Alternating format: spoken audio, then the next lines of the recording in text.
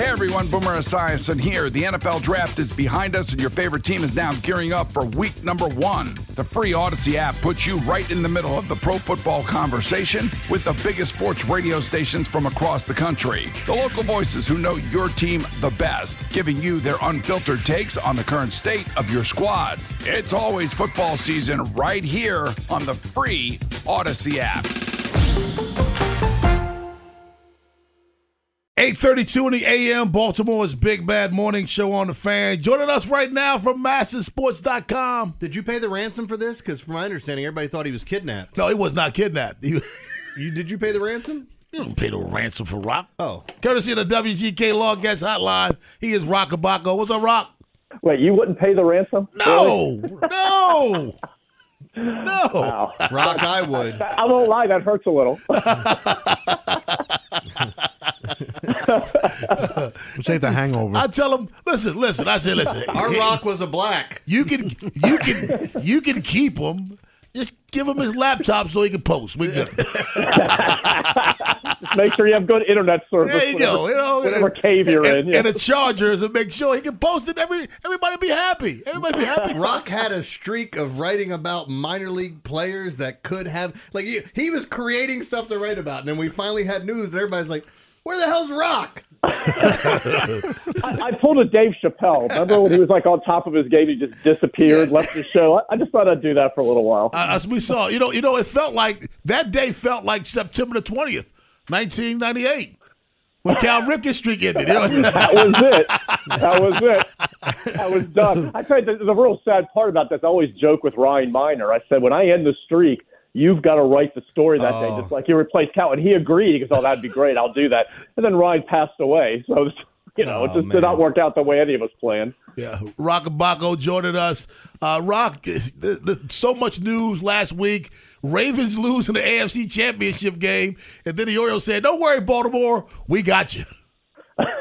Yeah, and usually it's a slow shift to baseball season. We've been through those really, really down years. It's like, well, the Ravens are done. When's minicamp start? Like people are just skipping right over.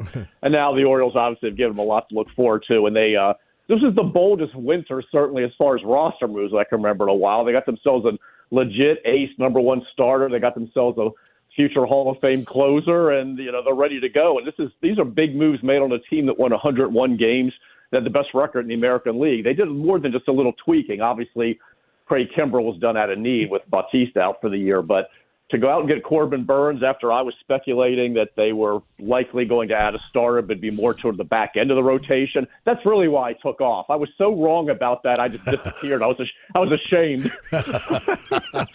Well, do you think, it also comes like right after change in ownership is announced. Do you think it had anything to do with that, as this is going to be the future where they do things that they haven't done in a while like this? Or has this been in the works for a while? I feel like it's been in the works. And what publicly Michael I said is that, he was talking with John Angelos about this, who still does own the team for now. Mm-hmm.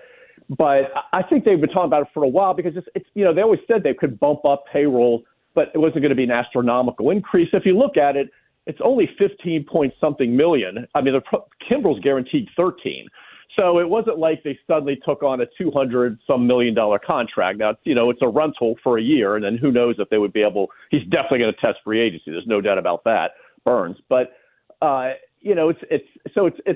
a little bump, and, the biggest contract we've seen here in a while. But it's nothing to the real liftoff payroll that some people, they misunderstood the whole liftoff comment. So,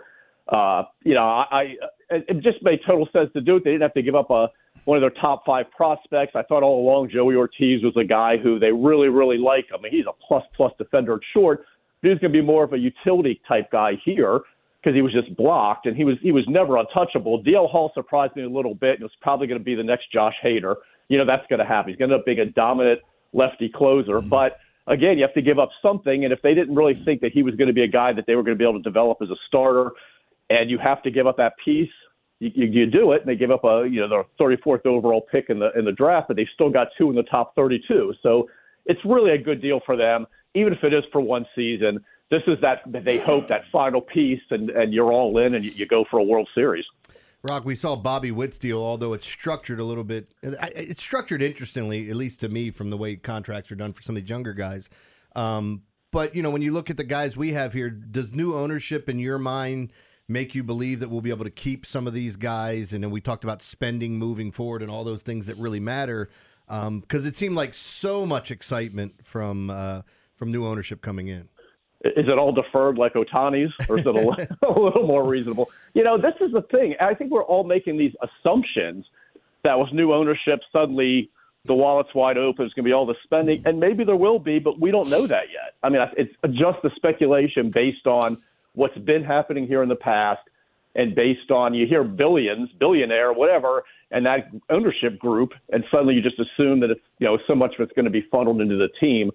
And I don't know, that's a possibility, that maybe there's more of a green light now to wrap up some of their own guys. Maybe they become bigger spenders. You hear people in the industry that say this Oriole team was already dangerous. If they're going to actually start spending money comparative to, other teams, New York's, the Bostons, whatever, Dodgers, maybe, that's a little insane, but whatever, that this is going to be a monster. And so maybe that happens, and maybe not. We're still learning really about this new group and what they're willing to do. But certainly I think it increases the possibility of trying to get something done. But, Elias, you can ask him 50,000 different ways. He's never going to tell you publicly what's going on.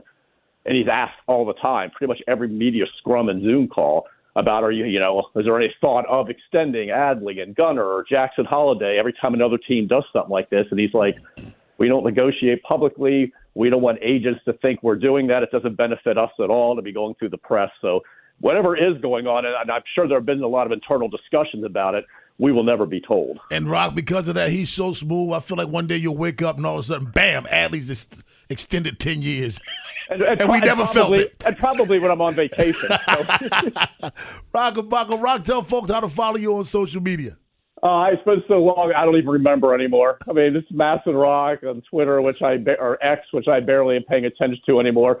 School of Roch on MASN Sports. And, yes, there was an article this morning. We're up and running again, folks, at least for now. There you go. Hey, Roch, thanks a lot for your time. Have a good weekend. Thanks, Roch. Thanks, guys. Thank you, man. It's just, I love how he's able to joke about everything. Mm-hmm. Yeah. He's able to joke about everything. He knows he was in the cave. Mm-hmm. He was on vacation. Yeah, it's kind of funny, though. He was at that moment, he was on vacation. That's a heck of a time to pick it, isn't it? Yeah. And when you got, how it is, you got spouses and grandkids, you plan a vacation, you can't tell them, well, I can't go now. Why? Because the Orioles just sold the team. And, we just traded for Burns. Can't do that. Hey everyone, Boomer Esiason here. The NFL Draft is behind us and your favorite team is now gearing up for week number 1. The free Odyssey app puts you right in the middle of the pro football conversation with the biggest sports radio stations from across the country. The local voices who know your team the best, giving you their unfiltered takes on the current state of your squad. It's always football season right here on the free Odyssey app.